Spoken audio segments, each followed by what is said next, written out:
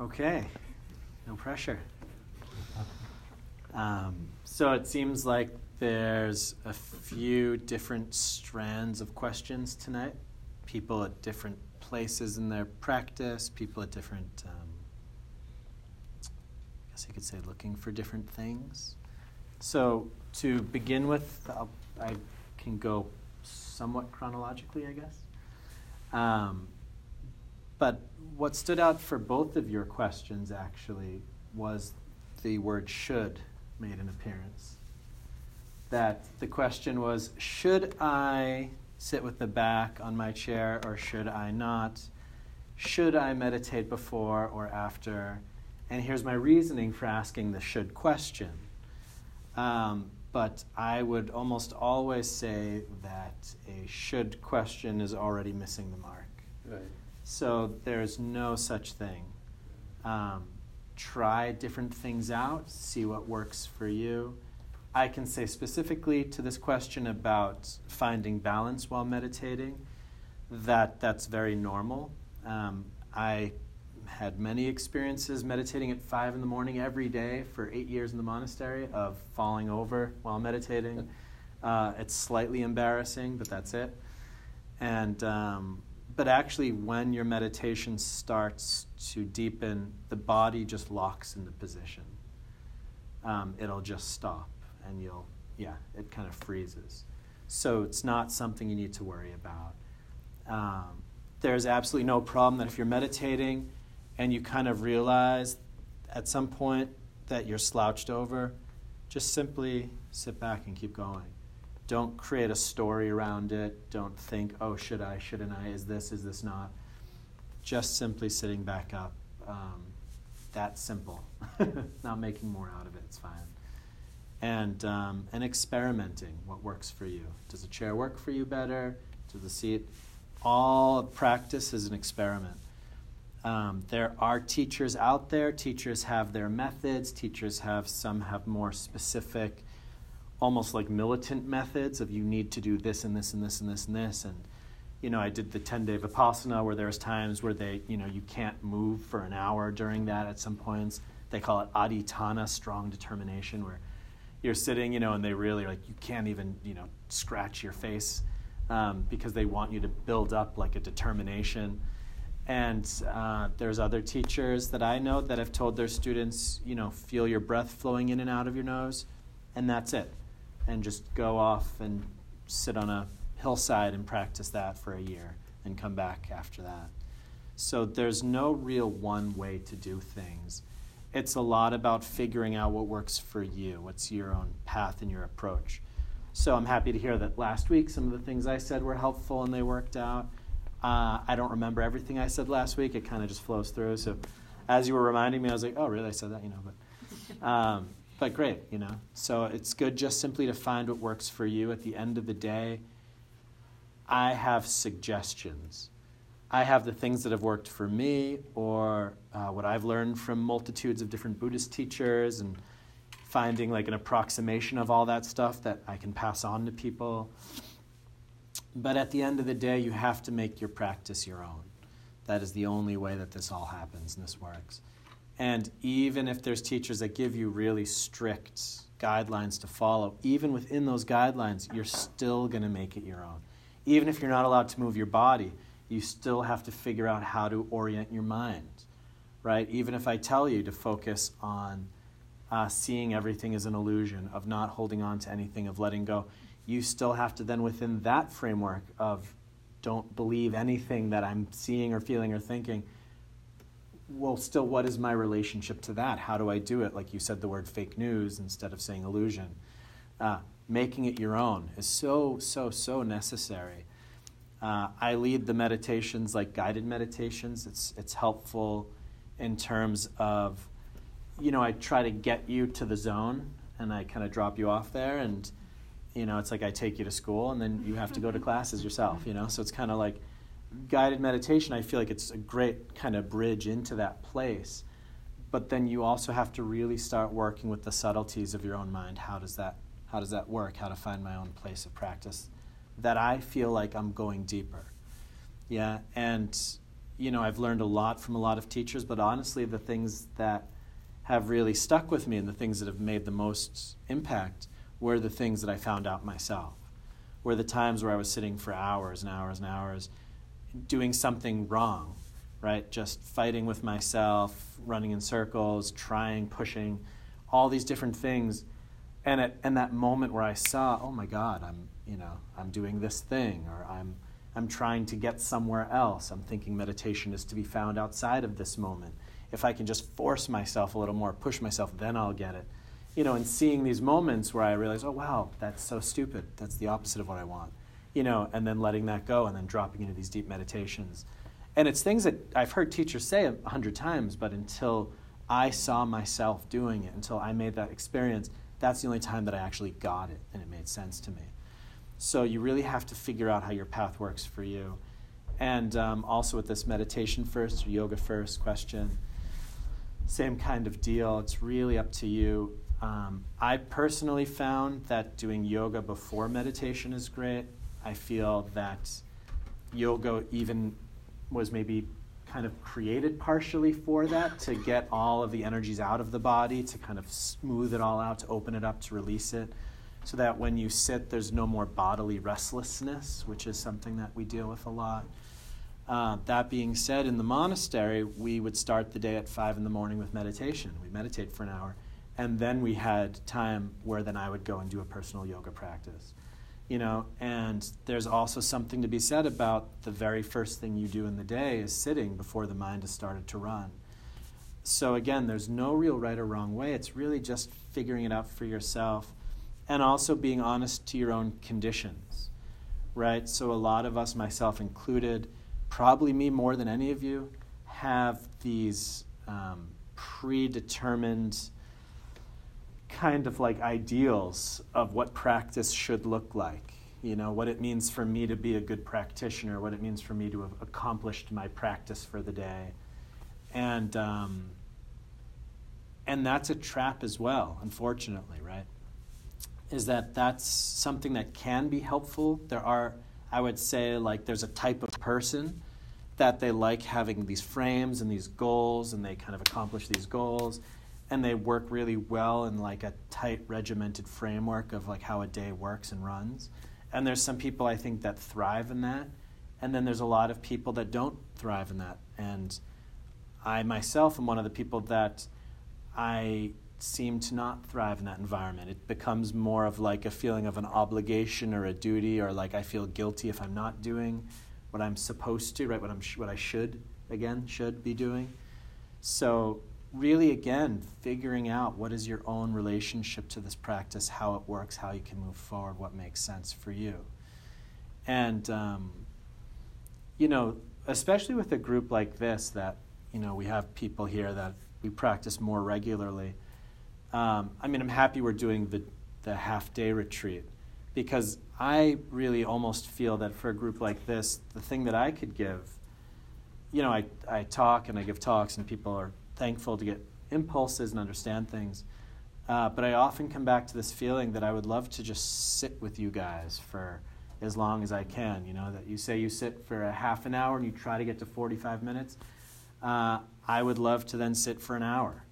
I would love to be the one that starts kind of pushing everybody a little bit more into a time frame of practice that you're not used to or comfortable with on your own, or even comfortable with in a group.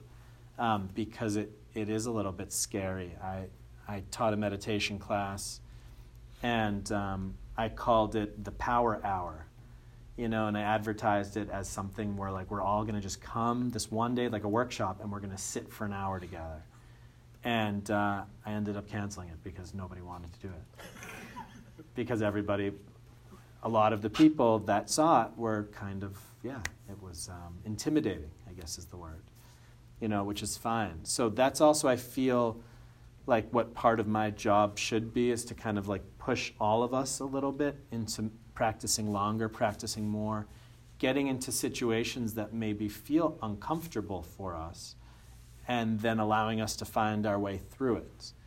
I think sitting for 10 minutes, 20 minutes, 30 minutes, we all can figure out a relative comfort within that. But what happens when we start sitting longer and longer and longer, and we, our mind is wandering, and we realize, my God, I've been, thinking about, I watched the movie The Star is Born last night, and I'm thinking about Lady Gaga and Bradley Cooper for the last, 30 minutes, and, gosh, what am I doing here? I'm supposed to be meditating, and, that we really put ourselves in the place where we have to start struggling a little bit. That's an amazing place to be in, actually, for meditation. And what we develop in that space, I would say, is also things like, so first of all, something called understanding. So understanding is one of the most important qualities that you can develop for yourself, but for yourself, also for others. When you can understand, if you could really understand yourself fully, if you could really understand other people, where they're coming from, what they think, what they feel, why, where did that programming and conditioning come from, how does that work into these larger social systems or, just movements within the world.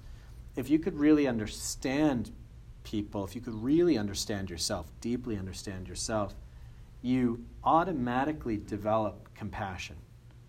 You automatically develop compassion. When you understand where things are coming from, everybody's doing their best.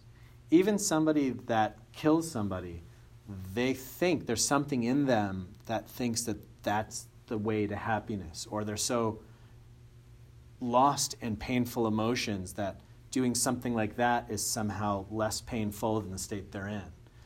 That even the people that we would call, quote-unquote, bad people in this world, they all are coming from somewhere. There's something to be understood that you can understand. You don't have to agree or approve or anything like this, but you understand.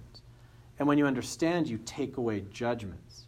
And when you understand, you connect on a human level to others and to yourself. And when you understand, understanding and love, understanding and compassion, they're the same thing. Yeah, to truly love something is you understand it. Yeah, otherwise, there's many different love-like emotions we have. There's even things like lust, which are like a sexual approximation to love, right? Or we have something where it's like, I don't even know what it would be like, endearment is something, or where, we're really like smitten, whatever that word would be, right? That there's like with like another person, for instance. These are all like interpersonal things, more like partnerships. But then when you start getting deeper, love really starts to come from a place.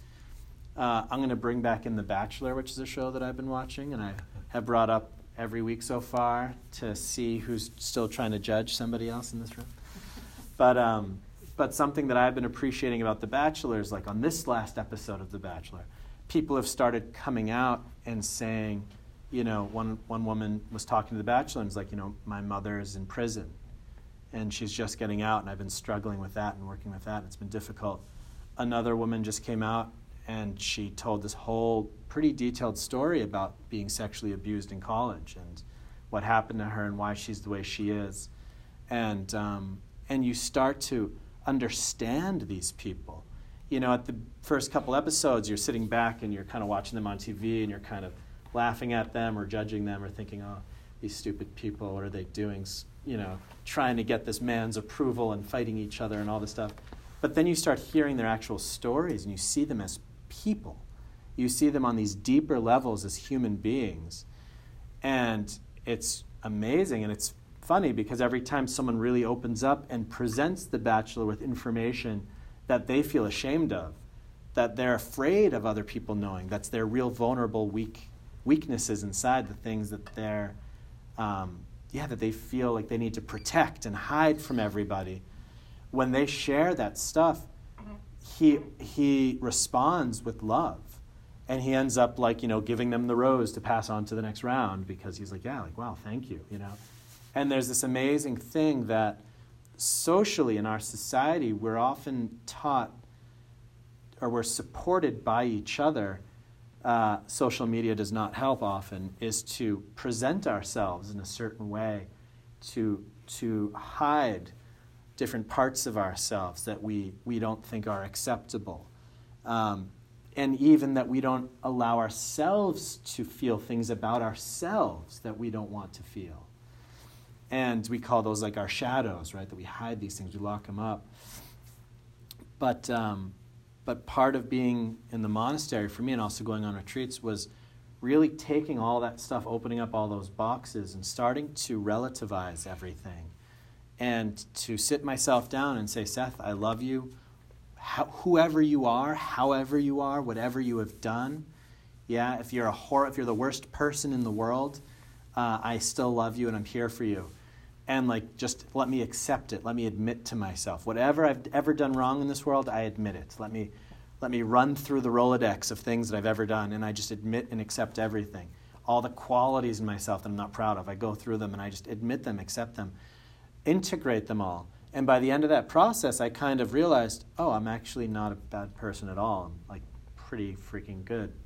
But because, I didn't want to fully integrate all the different bits of myself, because I was holding pieces of myself away, they turned into a monster, right? I created this image that I'm not lovable, I'm not acceptable. Yeah, and when we meditate especially, all of the things that we don't necessarily want to face, it's like the Hydra, right? All these heads come up, all these different thoughts and feelings and worries, and it's just this mass of kind of repressed psychological things all kind of come up to meet with us at once. And that's why the average person doesn't meditate, because that's scary and they don't know what to do with that. And even things as simple as boredom, right? A lot of us don't meditate because it's boring. Yeah, you're at home and it's like, I could watch Netflix or I could meditate. It's boring. It's on the surface. It seems boring. Or because we're all riled up because we've built up such busyness in ourselves and we're thinking about things and figuring things out, we have all our stories going about our life, we feel like an anxiety inside of us that we don't want to think about stopping, because then I'm just going to sit with this feeling of anxiety. It's easier to keep going. It's easier to keep distracting ourselves. If anyone's been on like a longer retreat, it takes a couple days to slow down, to break that momentum, to really fully arrive in the moment, to arrive where you are. When I went to Thich Nhat Hanh's monastery for a couple months in France, I arrived and I walked in and, I'd see a monk and I'd say, oh, hi, and they would just stop and put their hands together. And I'd kind of would almost like trip because, and I'd stop to put my hands together too. And, and they would just stand there smiling, and then they would like slowly bow to me, and I would, and I felt ashamed of myself because I felt like all of the monks there were moving in slow motion, all the monks and nuns, that everything they were doing was just so slow and present, and I was freaking out. I felt like a tiger in a cage, like I can't sit that still all the time, But eventually it's just started, I felt my own momentum started kind of releasing. I used the analogy when I was there of like shooting a bullet into water. That I like hit the water and it was kind of jarring, but then it kind of slowed down as it went on. And, and then in the kitchen, every 15 minutes, the clock would ding. And no matter what you're doing, you just have to stop and breathe. If you're in the middle of a conversation, the clock dings, you have to just stop and breathe. You're washing the dishes, you have to just stop and breathe. That they worked on bringing meditation into the daily life. They worked on making meditation a little more inseparable from everything else that's going on, creating space, these pockets of space. And that's something that if we want to be successful in our practice, we have to really examine all 24 hours of our day, not just the 20 minutes that we're meditating. They are all connected to each other. So again, if you're running around, rushing around, yelling at people, angry, stressing, etc., and you sit down to meditate, your mind is just going to just be spinning through all that stuff. if you slowly start letting go during the day, you slowly start appreciating things, you slowly become a little more present with what you're doing, washing the dishes, walking the dog, going outside, whatever it is, when you just slowly just start to do one thing at a time, you know. I hate doing the dishes, right? So the dishes would pile up, and only with, like, recently, I've started doing the dishes and saying to myself, this is also a thing to do. It's not boring.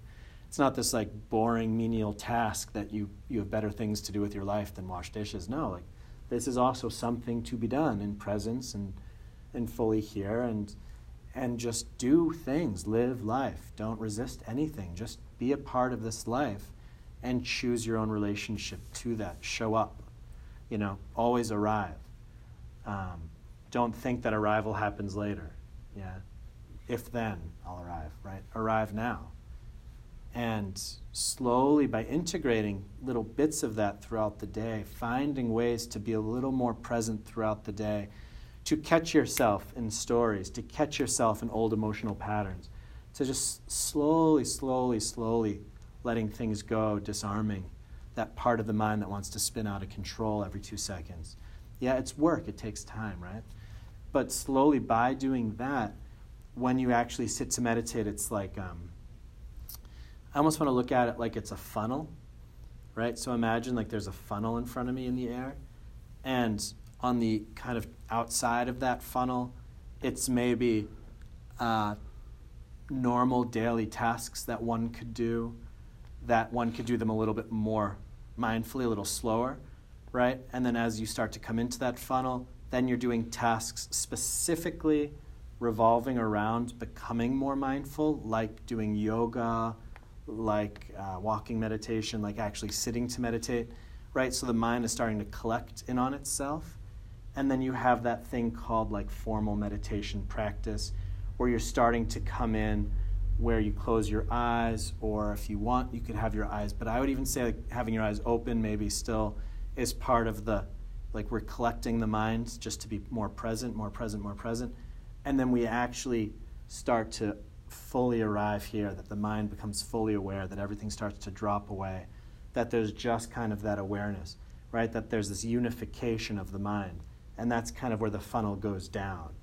So all of the things that start to bring you into more of a state of being present, right? All of the things that allow you to be more present, that's starting to collect the mind. Yeah, but I'm not going to tell you that washing the dishes is meditation. Yeah, it's meditative. You can do it mindfully. You can start building up the qualities of presence, the qualities of awareness. You could even, Thich Nhat Hanh, again, talked about loving it, washing dishes, feeling the warm water, building up appreciation, right?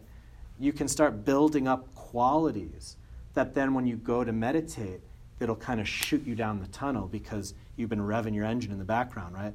That you've been building up these positive qualities in your mind that when you start to actually get to the point of practice, you just take off because you've built up the momentum for it. So you just shoot down that tunnel. Yeah, if, again, you've been feeding the conditions for distraction, feeding the conditions for unsatisfactoriness, stress, anger, anxiety, whatever, stories that you're just running through, when you sit and close your eyes, guess who's going to be there waiting for you? All that stuff. Yeah, so you reap what you sow. That's called karma. Yeah, whatever you're doing, that's what you're going to get. Whatever you find now, you are going to find then. Yeah, it's all the same. So really treating each moment as the moment, right? Every moment is the most important moment, right? Arriving in each moment, being more here, even as I'm talking to you, the meditation has already begun. Yeah, I'm already, by this talk, bringing you into that funnel. I'm already starting to collect our minds. By you driving here, you already started getting into that funnel because you left your normal daily lives and came to a kind of closed off, secluded spot to be with yourself, right? So we've already started this process. You know, since you woke up this morning and thought about coming here, you've already started that process of slowly arriving. And then when we meditate now, and we'll do that in a second, we're really now just letting that process find its own conclusion, right? keep riding whatever that momentum is that we've been creating, and just allow yourself to sink down into it. Yeah, don't think now we meditate, now I have to start doing something. We're not going to the gym and lifting weights and pumping ourselves up, right? Don't have any thoughts, push things away, feel the breath. Oh crap, sit up straight. No, you're falling asleep. Really just ride the inertia, ride the momentum that you've already created today by even coming here, by listening to me talk, by all the meditations we've done in the past. Yeah, we all have a force behind us that is already pushing us to this place of peace, of stillness, of unification, right? And ultimately, to get to the very center of meditation, to get to the absorptions, to get to that one-pointedness where everything just kind of collapses in on itself, that's not something that you can do anyway. Yeah? You can't actively do that because you are your mind and you're trying to get your mind to stop, so you can't be on both ends at once. Eventually, to really get into the deepest places of meditation, you have to let go completely. You're not doing anything. You're not trying to meditate. There's not even an ability to do. There's not a separation anymore between you and something else. There's just this collapsing of everything into one. Yeah, and that happens because of the momentum that you've created, and that pulls you into the meditation. Yeah, that your willpower is no longer valid. Your ego is no longer valid. Your understanding is no longer valid. There is no more that you can do. I told my friends once when I was in the monastery in Australia that, I felt like I was a cup and I was going around the rim of this cup. And I just kept going around the rim of the cup, but I wanted to go in the cup, right? Do you guys know what I mean when I say that? Going around the rim of the cup, like I'm trying to sit here, I'm kind of sitting upright, I'm breathing, I'm relaxing, but I'm not like getting anywhere else. I'm kind of just getting to the same place where I feel pretty relaxed and pretty present, but I'm not like getting in. Like, how do I get in? How do I get in? And as I was doing that whole thing, and I'm trying to get into the cup, I stopped and I looked at the whole thing that I was doing and I said, I am the cup. It's not like there's these two parts where there's me, Seth, trying to meditate with this thing called the mind. I am the mind. I am the cup, but I've created a split that I am looking at myself and thinking that they're two different things. Like, here's me and here's my mind, and I'm looking at it, trying to get this thing to calm down. Yeah? Do you guys have that experience? This is you, and you're looking at this thing, but what we don't see is that those things are connected. It's the same thing. And this thing that's your friend, you, whatever your names are, you, that's just the ego. That's the controller. The you that's trying to meditate, that's the enemy. Yeah? We always think it's the mind that's the enemy. The mind won't relax. The mind won't stop. But it's you. You're the one doing it because you're experiencing yourself as different than this. So you need to let go. And you need to allow yourself to be a part of the whole thing. You need to allow this to just relax and unfold by itself. Yeah, that we have to smooth out the mind. We're folding the mind over and the mind is looking at itself and thinking about it and judging it and reacting to it and trying to get this thing to do something. But it's just one mind.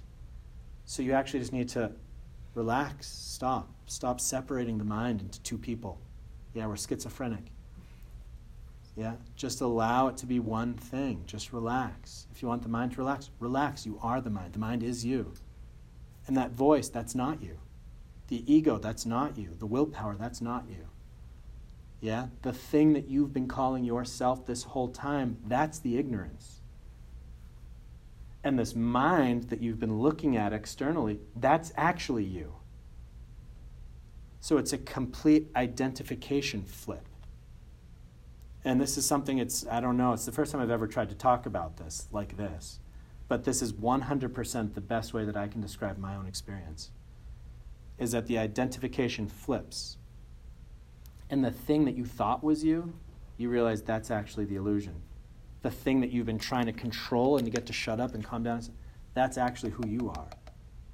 And that, you can just do that. It just relaxes by itself when there's nobody pushing on it, forcing it. So do what you want with that. I think maybe I've brought us to the edge of our understanding or ability to understand, which is fine. So why don't we, for the meditation today, why don't we work on that process of letting go, of disidentification, right? You'll close your eyes and you'll feel like there's this me feeling my body, there's this me feeling my breath, there's this me looking into this black space, right? We feel this, we're experiencing this. And why not try feeling that black space, feeling the mind, and calling that other thing me? Yeah? And I'll guide us there. So why don't we all start to get into our positions, close our eyes, start to relax.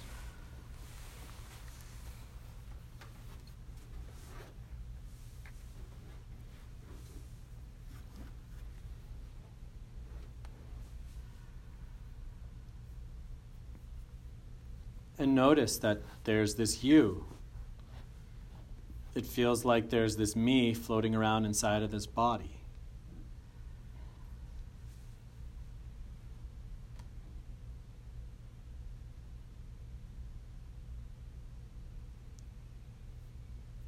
There's this me that's confused. There's this me that wants to meditate, that wants to understand and experience things.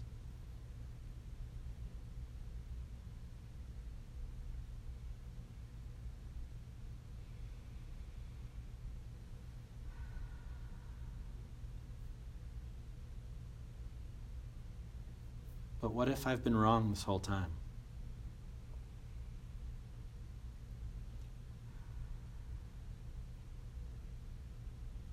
What if I am not me? What if that body, that's me?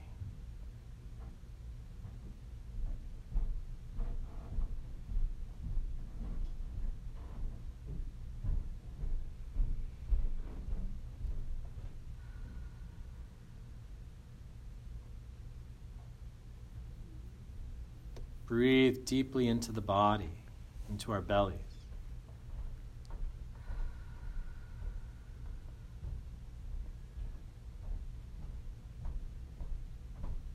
You don't do anything. Allow the body to breathe deeply into its belly.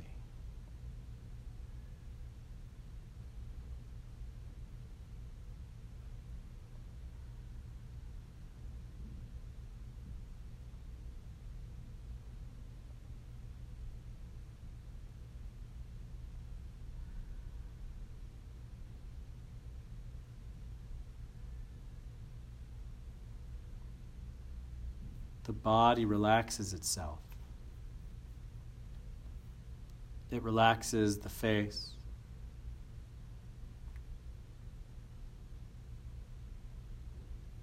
The body relaxes its shoulders and arms.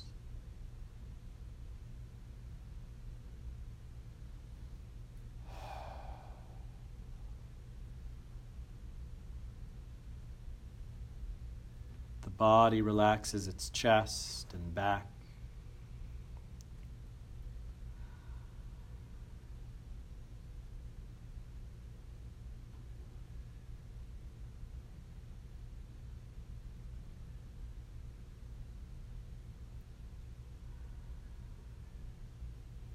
The body relaxes its legs and feet.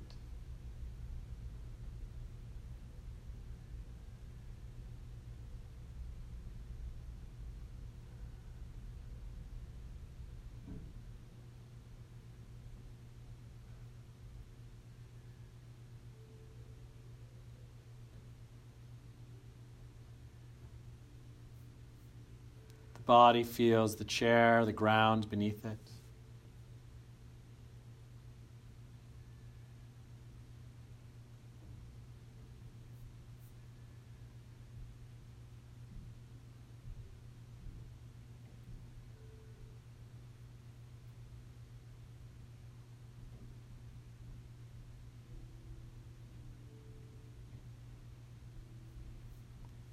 body feels the space around it.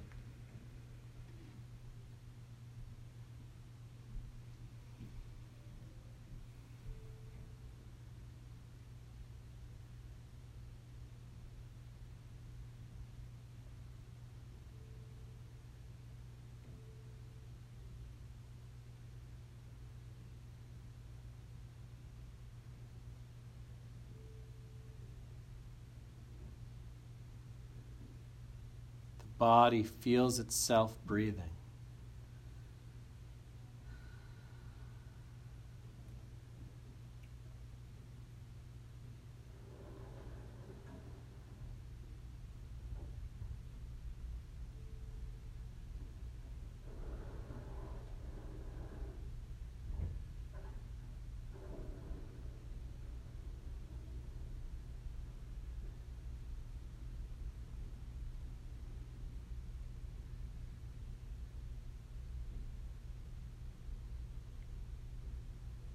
The body is just fine without you.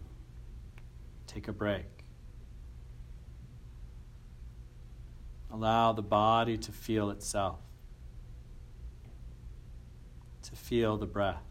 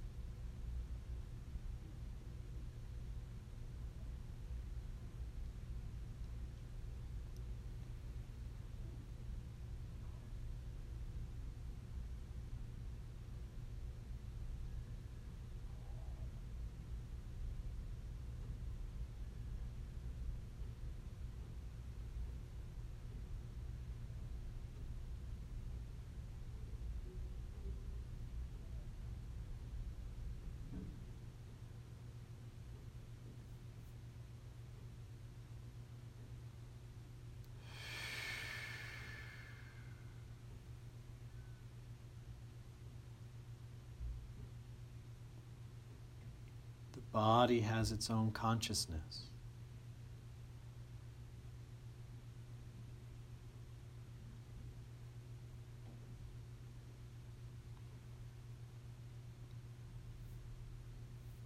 Allow the body to simply be here, breathing, present.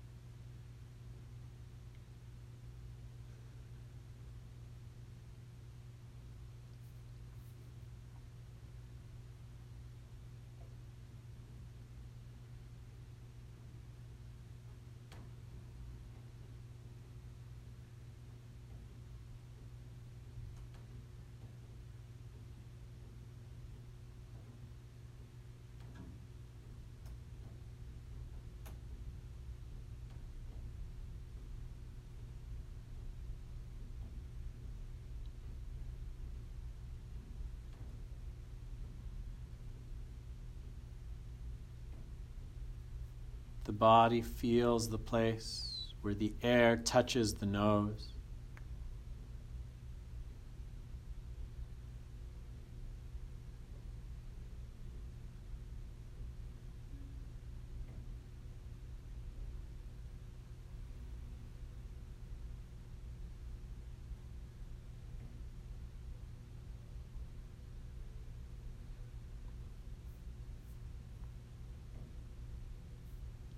The body wants nothing more out of this moment.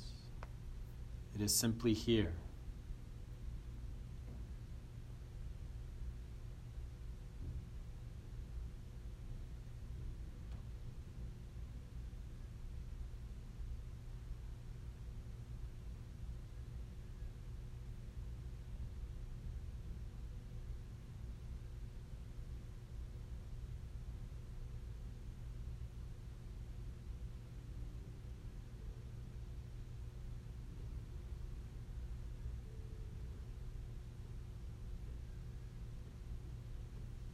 feeling the entire body sitting here.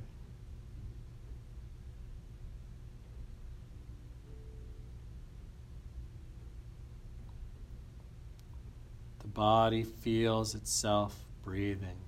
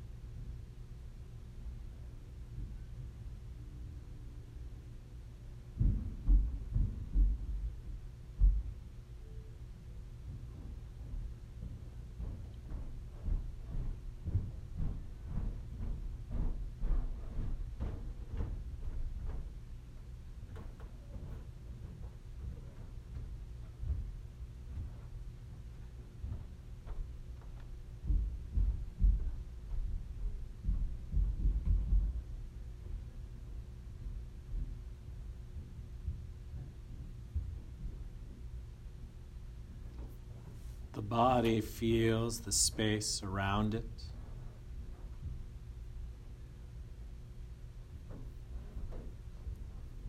And the body feels the space within it.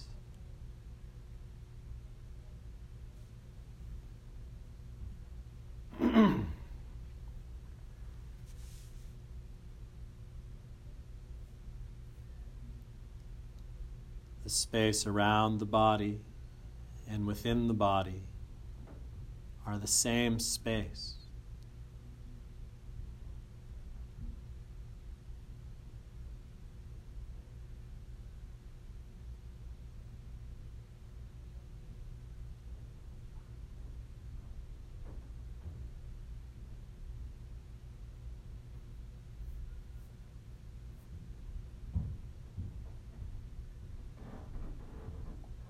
The body breathes space in, and the body breathes space out.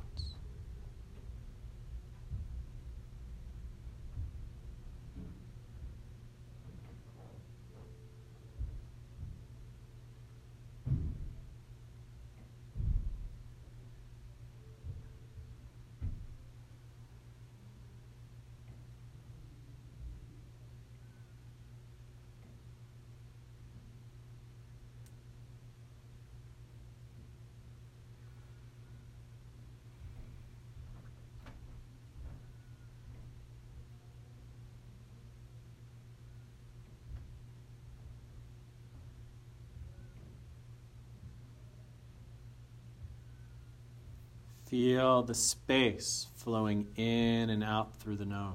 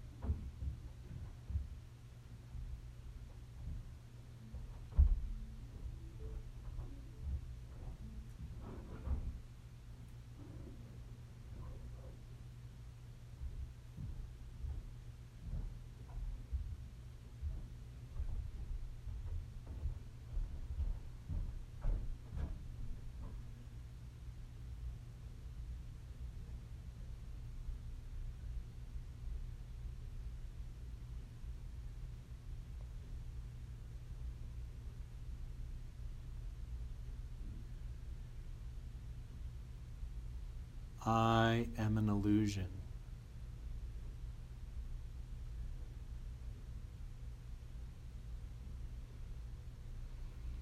Feel the space.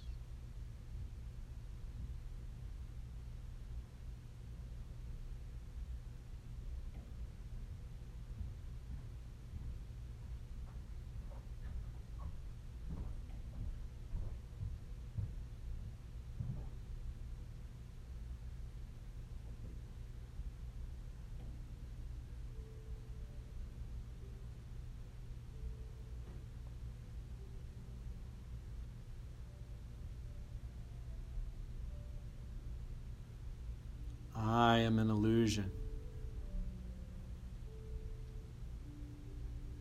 I let go and become that space.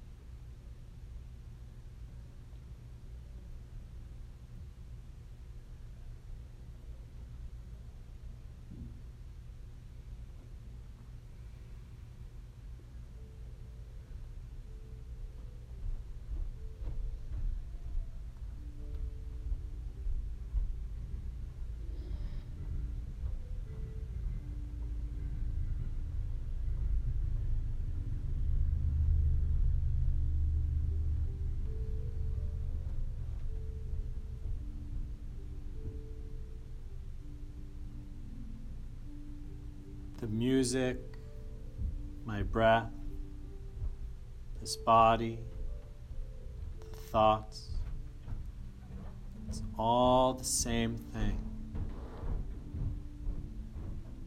Everything belongs.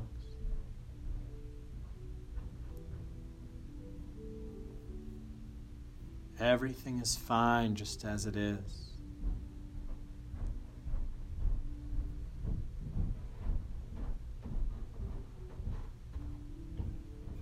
Breath and space in the universe.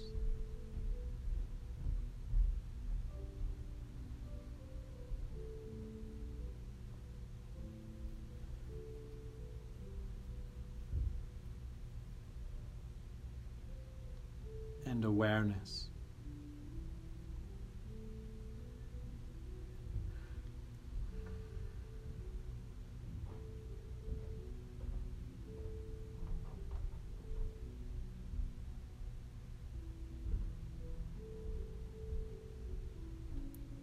There is nothing to do. Be fully present for all of it.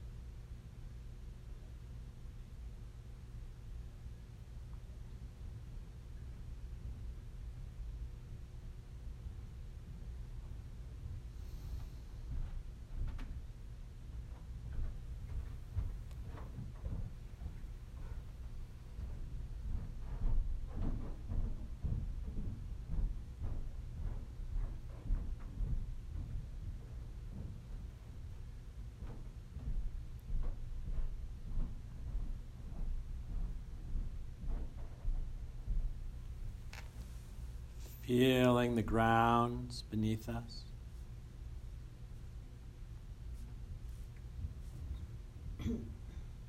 And the chair.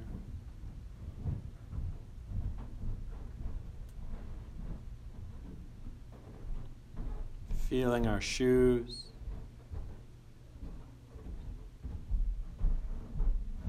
Feet.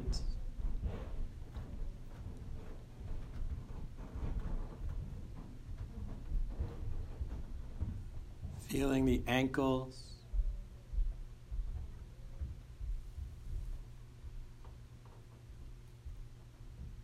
Up to the knees.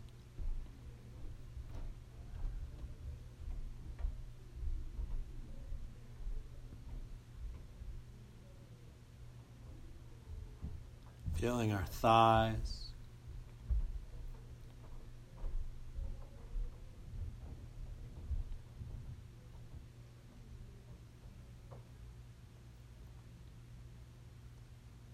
and our hips.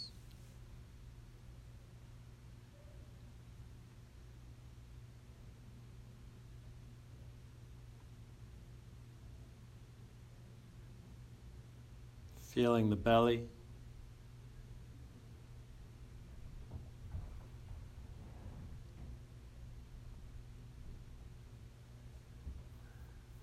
And the back.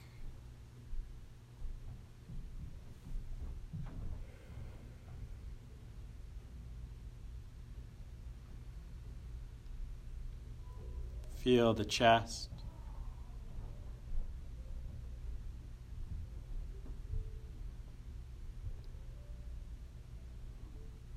Shoulders.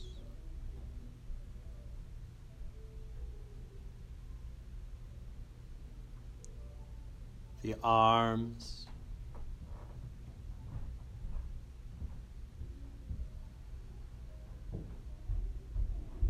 The hands.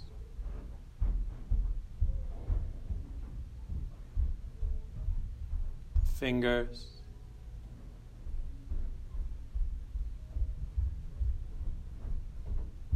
The fingertips.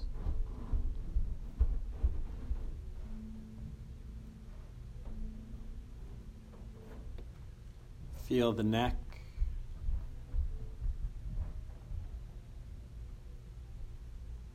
The head.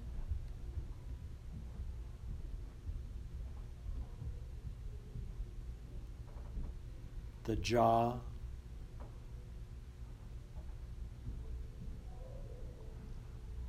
The face.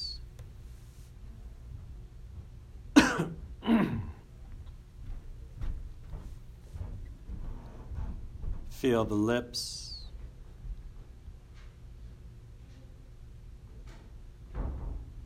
The nose. The eyes.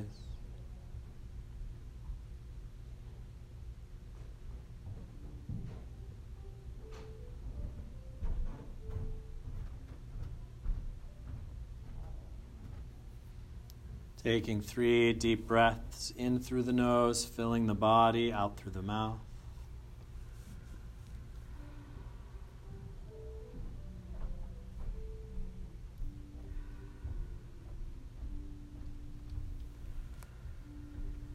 Rubbing the hands together until they're warm.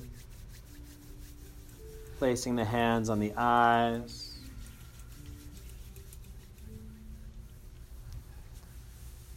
And rub your eyes, your face, your neck, shoulder.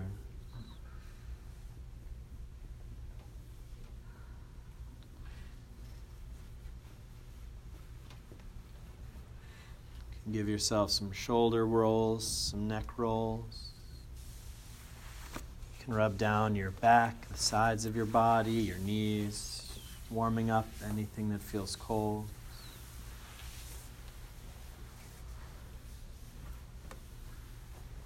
Gently stretching out.